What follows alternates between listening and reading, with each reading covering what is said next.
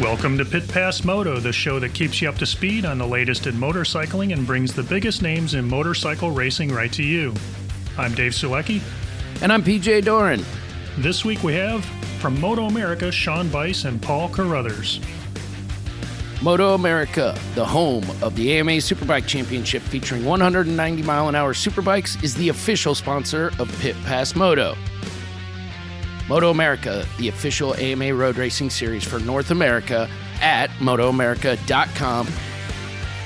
Tickets, info, and complete 2021 schedule available at MotoAmerica.com/tickets. Don't miss a minute of action, practice, qualifying races, and video on demand with Moto America Live Plus streaming.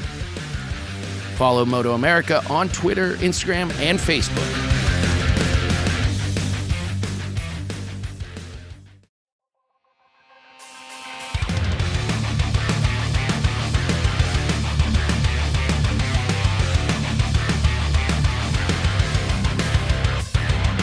This week's Pit Pass trivia question is, when was the first production slick motorcycle tire produced? We'll be back with that answer after we talk to Sean Bice and Paul Carruthers.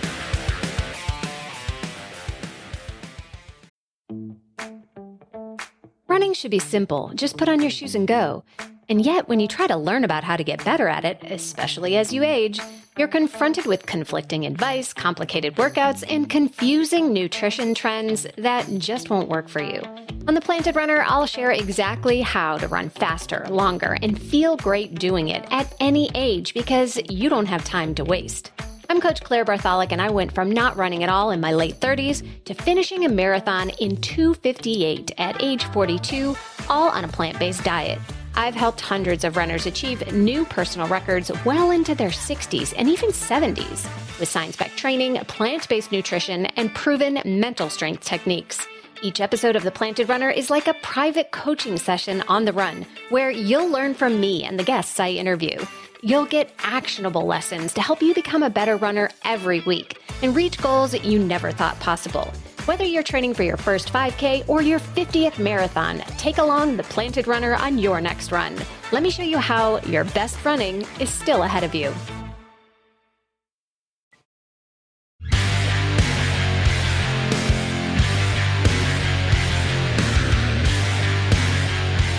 Welcome to Pit Pass today. Off Track with Carruthers and Bice creators. Mr. Carruthers, Mr. Bice, welcome to our show. How you doing today? Very good. Thanks for having us. Yeah, doing great. Thanks for having us on here. I noticed Chris Parrish was just on, so it's always good to follow up Chris Parrish. He's quite a character. So absolutely, and I think you guys had him right before we did. Yeah, we did. It's funny how that works. So let's get right into it and talk about our Moto America season and racing in general. It's been incredible. What have been any season surprises that you guys have seen this year? Anything that was a little bit unexpected? Well, I can start by saying that, I'll completely go on record and say that I was surprised by the amount of winning that Jake Gagne's done. Yes. I knew he would I knew he would have a good season. He's on a very good team and a very good motorcycle. But I don't know that anybody would have predicted this to happen. I fully thought that, we'd have 5 or 6 guys winning races. And I thought it would come down to the rider who made the fewest mistakes that would end up being champion. And Jake has flipped that around completely and just dominated.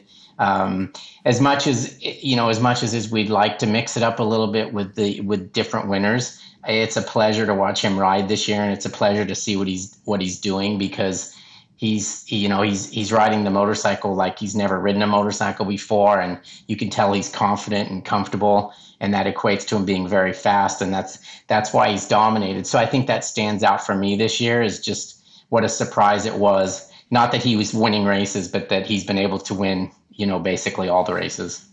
Yeah, and it's interesting because at the first race of the season, of course, Matthew Skoltz won that race, and we thought, because we kept talking about it's the most level playing field that we've ever had.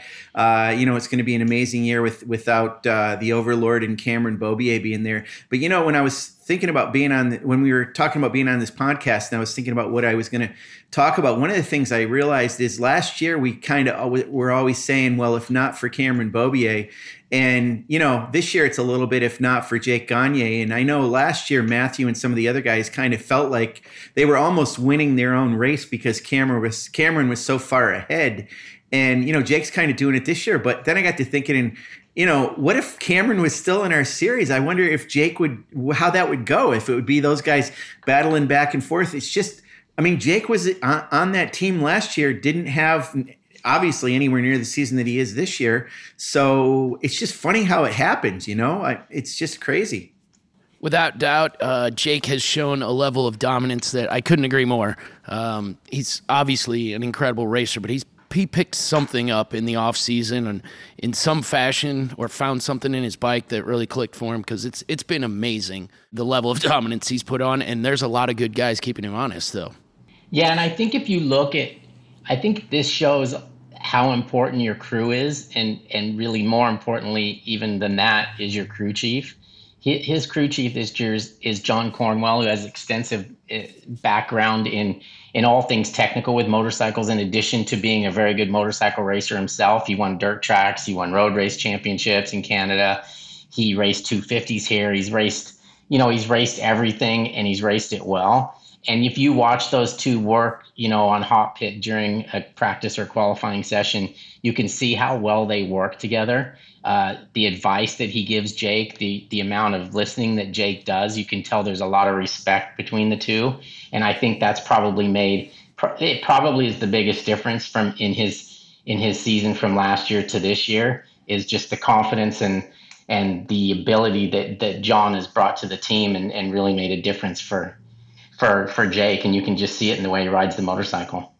Yeah, and it's funny too, because Paul and I have known John Cornwell forever and know him as Paul alluded to, a two-stroke rider from the back in the day, 250 bikes and stuff. And it's funny, he has on his calf, he's got a maple leaf in it, a tattoo, and it also kind of has the year that he won a championship. I think it was in Canada, but we've known him as a rider, and he's always been a fairly quiet guy.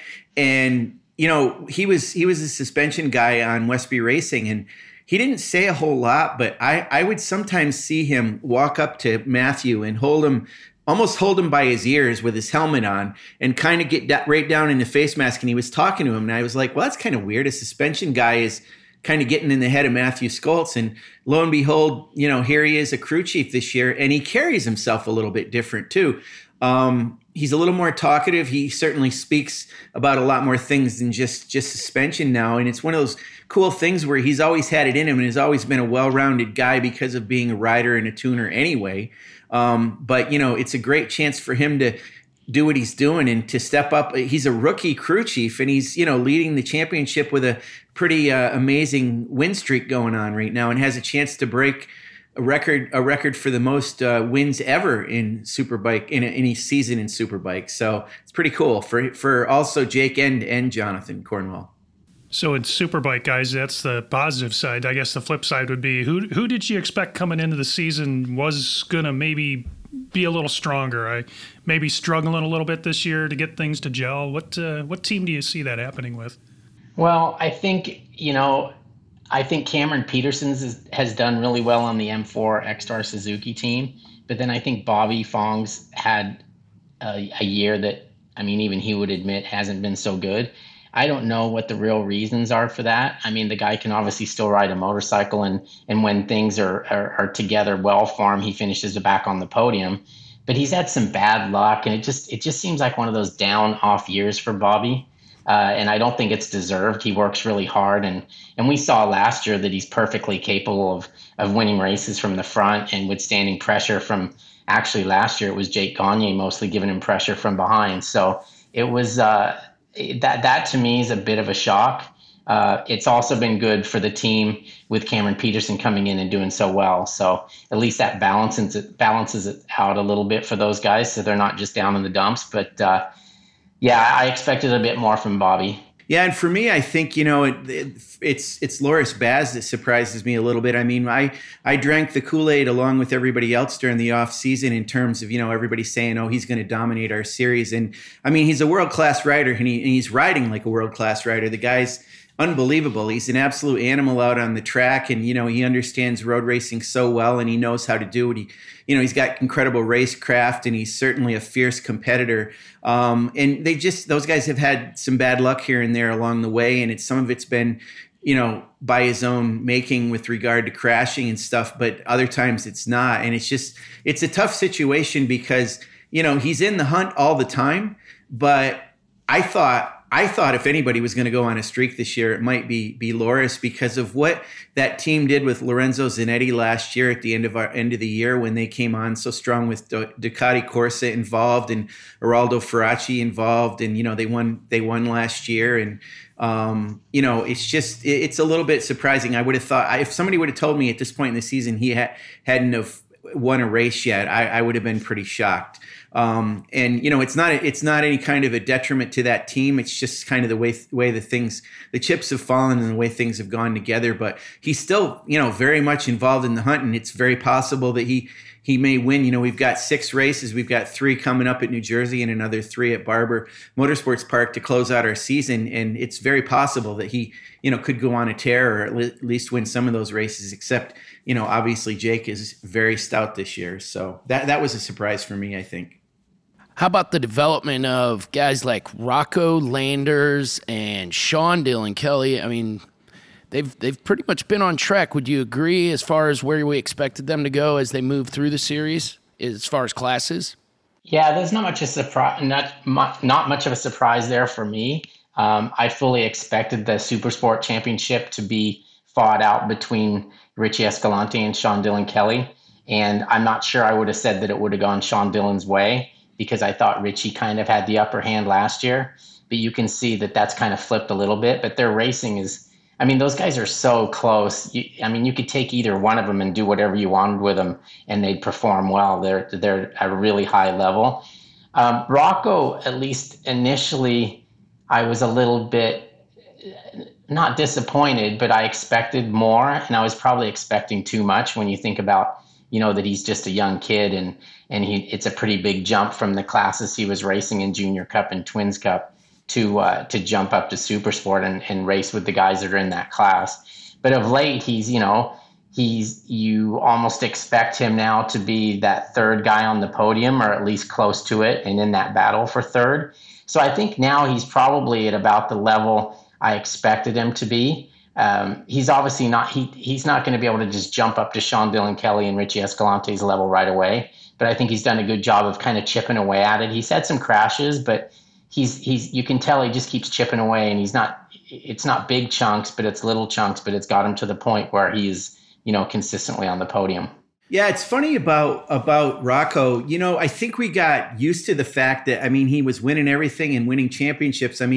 He won Junior Cup, then he did it a second year at the same time as winning Twins Cup championships. So he's got 3 championships under his belt, and he moves into Supersport, and he's doing exactly what we want our young riders to do, which is to climb that ladder through our series. And I think Twins Cup was a good intermediary for him to move into Supersport.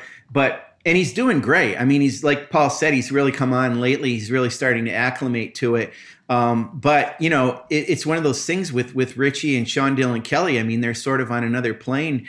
And Richie, I thought he was going to repeat this year. And that's not taking anything away from Sean Dylan Kelly at all. It's just, Richie had such an amazing season last year, but it goes to show you that number 1 is a heavy, heavy number and a heavy number plate to wear on your bike. And, they did do some balancing with the bike this year, but I think more of it, it's, Sean's just advanced more. He's still extremely young. He's a lot younger than Richie is. And, he just has stepped up so much. And Richie kind of started off on his back foot. He had broken his collarbone in a training accident on a bicycle with Umberto Baca, who is his team guy. And, so he was right there to see it happen. And he kind of had that issue in the beginning. And I think he sort of passed it off as not being that big a deal. And he's way past that now. But recently he also broke a bone in his ankle or in his foot, right, Paul? It's something. Yeah, in his foot. Yeah. So he had another bit of adversity that he's dealing with. And he's still right there. And a lot of that stuff doesn't really affect him too much on the bike. But Sean just is so dominant, and he's got the bit in his teeth, so to speak. He really knows now he can get it done. And Richie's probably it's going to be tough. I mean, it's insurmountable almost at this point. And both those guys are awesome to see out on the track because they fight tooth and nail, and they took each other out at one round, which gave a win to Stefano Mesa, but Stefano Mesa was there to win that race when those guys both went down. But other than that, it's been one or the other at the front. And it's the other guys that are moving up, Rocco Landers, Benjamin Smith, some of those guys, Stefano, obviously, some of those guys are there, but they're not quite on that level of those two guys. But it's like last year. It's fantastic to watch those guys race against each other. Guys, I think Moto America's done a really good job of kind of drawing in some new blood, some new interest with the new interesting classes that they've added over the last couple seasons. The Mini Cup obviously developed new riders, but the King of the Baggers, the Super Hooligan, the Build Train Race program. Talk about those series and what they mean to Moto America in the future. Well, maybe I can address the baggers and let Sean do some of the other ones. But, the baggers, the King of the Baggers has just been huge for us. Obviously, the thing started last year at Laguna Seca with an invitational, and we saw the popularity of it then. And, I was kind of cynical about the whole thing as far as, I'm kind of a purist when it comes to road racing. It's all I've really ever known. And it just was like, I just couldn't picture it, and I couldn't picture it in any way that was pretty, so to speak. So when those bikes fired off at Laguna Seca last year, and I watched them come over that turn 1 hill and into turn 2, and they were backing it in, and it seemed like just a couple of laps with the guys that had done some testing. I was blown away. I was like, wow, this is really cool to watch. I mean, it was cool to watch with just one bike, which generally isn't the case, but when you can see that big of a bike go as fast as it goes with those bags, and it's hard not to be impressed with the skill involved to make that happen. It's also impressive that those motorcycles are capable of that. So, we went into this year with adding some races, obviously, and they turned out to be great. And Harley Davidson picked it up so that they were competitive and ended up winning the championship with Kyle Wyman. And it's just a really good thing for our paddock. I mean, there's new semis there. There's new blood in the paddock, different riders, some older established stars. So it's been, it's far and above exceeded my expectations for what it could possibly be. And I think it's done a great job of bringing new fans to the track. And I think when you get new fans to the track for something like King of the Baggers, they're obviously going to watch your superbike races and your super sport races. And I think what happens is they go home, they come as bagger fans and they go home as Moto America fans. And really that's all you can hope for. Yeah. And it's funny. I think, Paul and I both kind of looked at it a little bit with a jaundiced eye, but I think we both said, well, the president of Moto America, 3-time world champion, Wayne Rainey, is really into this baggers thing. So I suppose we ought to get behind it too. And, like Paul said, when we saw him out on the track and, to see the bikes close up and see what they do with them to, get them up off the ground a little bit more and how they can actually drag a knee on a bagger is amazing. And you can see that those riders are having so much fun on them. I mean, Kyle Wyman is over the moon now that he's a factory Harley Davidson rider. He's wanted that his entire life, and his brother Travis is part of that too. And the motor company, as they call them, has definitely stepped up and embraced that, and Indian has too with Roland Sands as well. And it's just the manufacturers have really gotten behind it. And when we do social media posts on that series, it just blows up. It goes crazy. So we're happy. And I used to say this about the OEMs. I'm particularly a fan of sport bikes. But when these OEMs have cruiser bikes that I don't particularly ride, I hope they sell 1 billion of them, because that enables them to have, sport bikes and other things. And that's kind of with us. I mean, I hope Baggers brings 1 million fans to our series, and hey, while you're there, we've got, all these other classes of racing. And you mentioned Hooligans. That was a one-off that kind of came out of nowhere and was developed by Roland Sands at WeatherTech Raceway, Laguna Seca. And that was cool too. I mean, it was a great chance to see Chris Fillmore again. and Andy DeBrino, who's up in the Pacific Northwest, a couple guys that are involved with KTM. And we got to see some different motorcycles involved in that series as well. And we'll see if that, what happens with that next year. But that's one of those multidisciplinary things where there's flat track involved as well. So they've got some other types of races they're going to do later this year. But, baggers, we hope it expands to a bigger footprint and more rounds next year. I want to mention real quick our Mini Cup by Motul series, which has been tremendous the past couple of years. It's really fun to see these kids, who start out at 6 to 14, I believe, is the break off on that when they are eligible to move into Junior Cup. And we've had some Mini Cup riders move up to Junior Cup, including Kayla Yakov and Avery Dreyer and a couple of other riders. But it's so cool that we thought Junior Cup was cool, seeing these young kids do their thing. But now to see some of these riders that are so much younger than that, and they absolutely have the racecraft, the body position. They just look awesome riding around on those motorcycles. And it's almost like you took a road race and you put it into a copier and you reduced it in size like 50% or something, and everything, the bike, the rider, the amount of track that's there, but it looks for all the world like it, and a totally full size road racing track, and the kids enjoy it. The parents are involved, and this is where the stepping stone starts. They go from there into the rest of our series. So we've got a lot of budding champions and riders moving into our series out of Mini Cup as well. So it's terrific.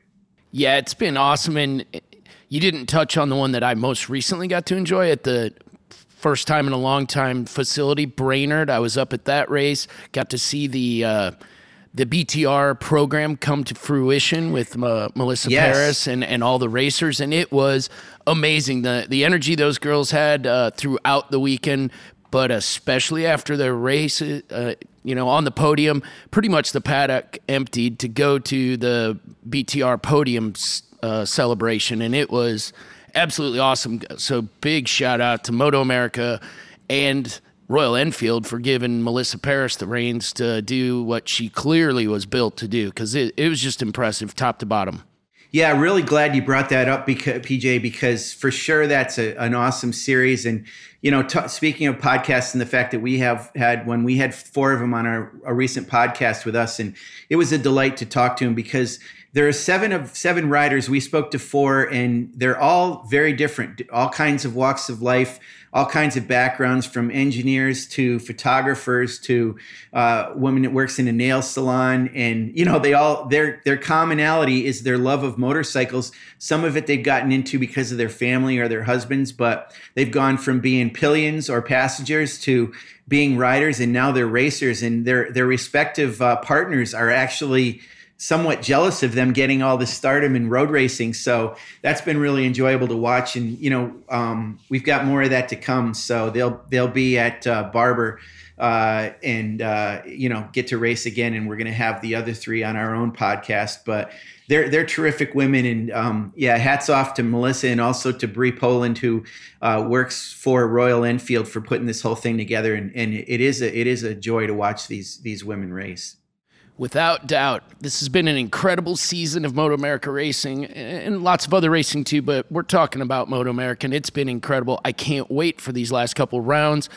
Sadly, our time's coming to a close, guys. I want to thank you so much for joining us on Pit Pass today. It's been wonderful, and we look forward to talking to you some more, and I hope I see you at the track. Yeah, thanks for thinking of us, PJ. It was fun as always, and anytime you need someone to talk to, Sean and I are especially happy to do so. If we can get Sean to shut up a little bit. Sean's great, and it's been fun. Thank you. Thank you. You bet. And thank you guys for being sponsors of ours. It means the world to us, and we hope we get to keep doing it with you. Yeah, it's great. It's a great partnership. Thank you. This week's Pit Pass trivia question was, when was the first production slick motorcycle tire produced? The answer is the first dedicated motorcycle drag bike slick was developed by the English Avon Company in 1960 with the help of George Brown. In upcoming motorcycle racing action, we have Moto America at New Jersey, September 10 through 12, and of course the MotoGP round Aragon, Spain will be September the 12th. In outdoor AMA motocross, we've got the final round at Hangtown MX coming up September 11th. Thank you again to our guests for being with us today, and thank you for tuning in.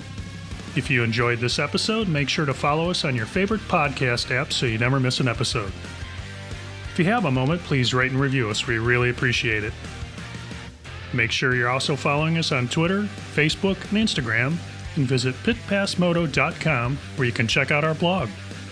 This has been a production of Evergreen Podcasts. A special thank you to Tommy Boy Halverson, Chris Bishop, producer Leah Longbreak, and audio engineer Eric Coltnow. I'm PJ Doran.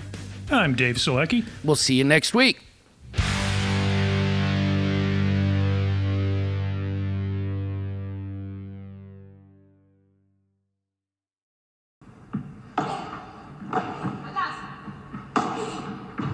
Hey there, and welcome to the Joy of Paddle podcast, hosted by me, Minter Dial, a veteran of the paddle tennis world, and sponsored by Paddle 1969. Whether you're a paddle tennis aficionado, just beginning, or have never even heard of paddle, or padel, as it's called in North America, this is an exhilarating new show that delves into the captivating stories of notable paddle personalities worldwide. In its inaugural season, you'll be treated to exclusive anecdotes, valuable tips, life lessons, and humorous moments shared by esteemed professional paddle players, industry insiders, and passionate paddle enthusiasts. With each season aligning with the Pro Tour, you can anticipate 2 engaging episodes per month. The Joy of Paddle podcast is part of the Evergreen Podcast Network, where you can find other great shows in a number of categories, such as sports, health and wellness, true crime, and fiction. To find out more about Evergreen Podcasts, go to www.evergreenpodcast.com. Vamos!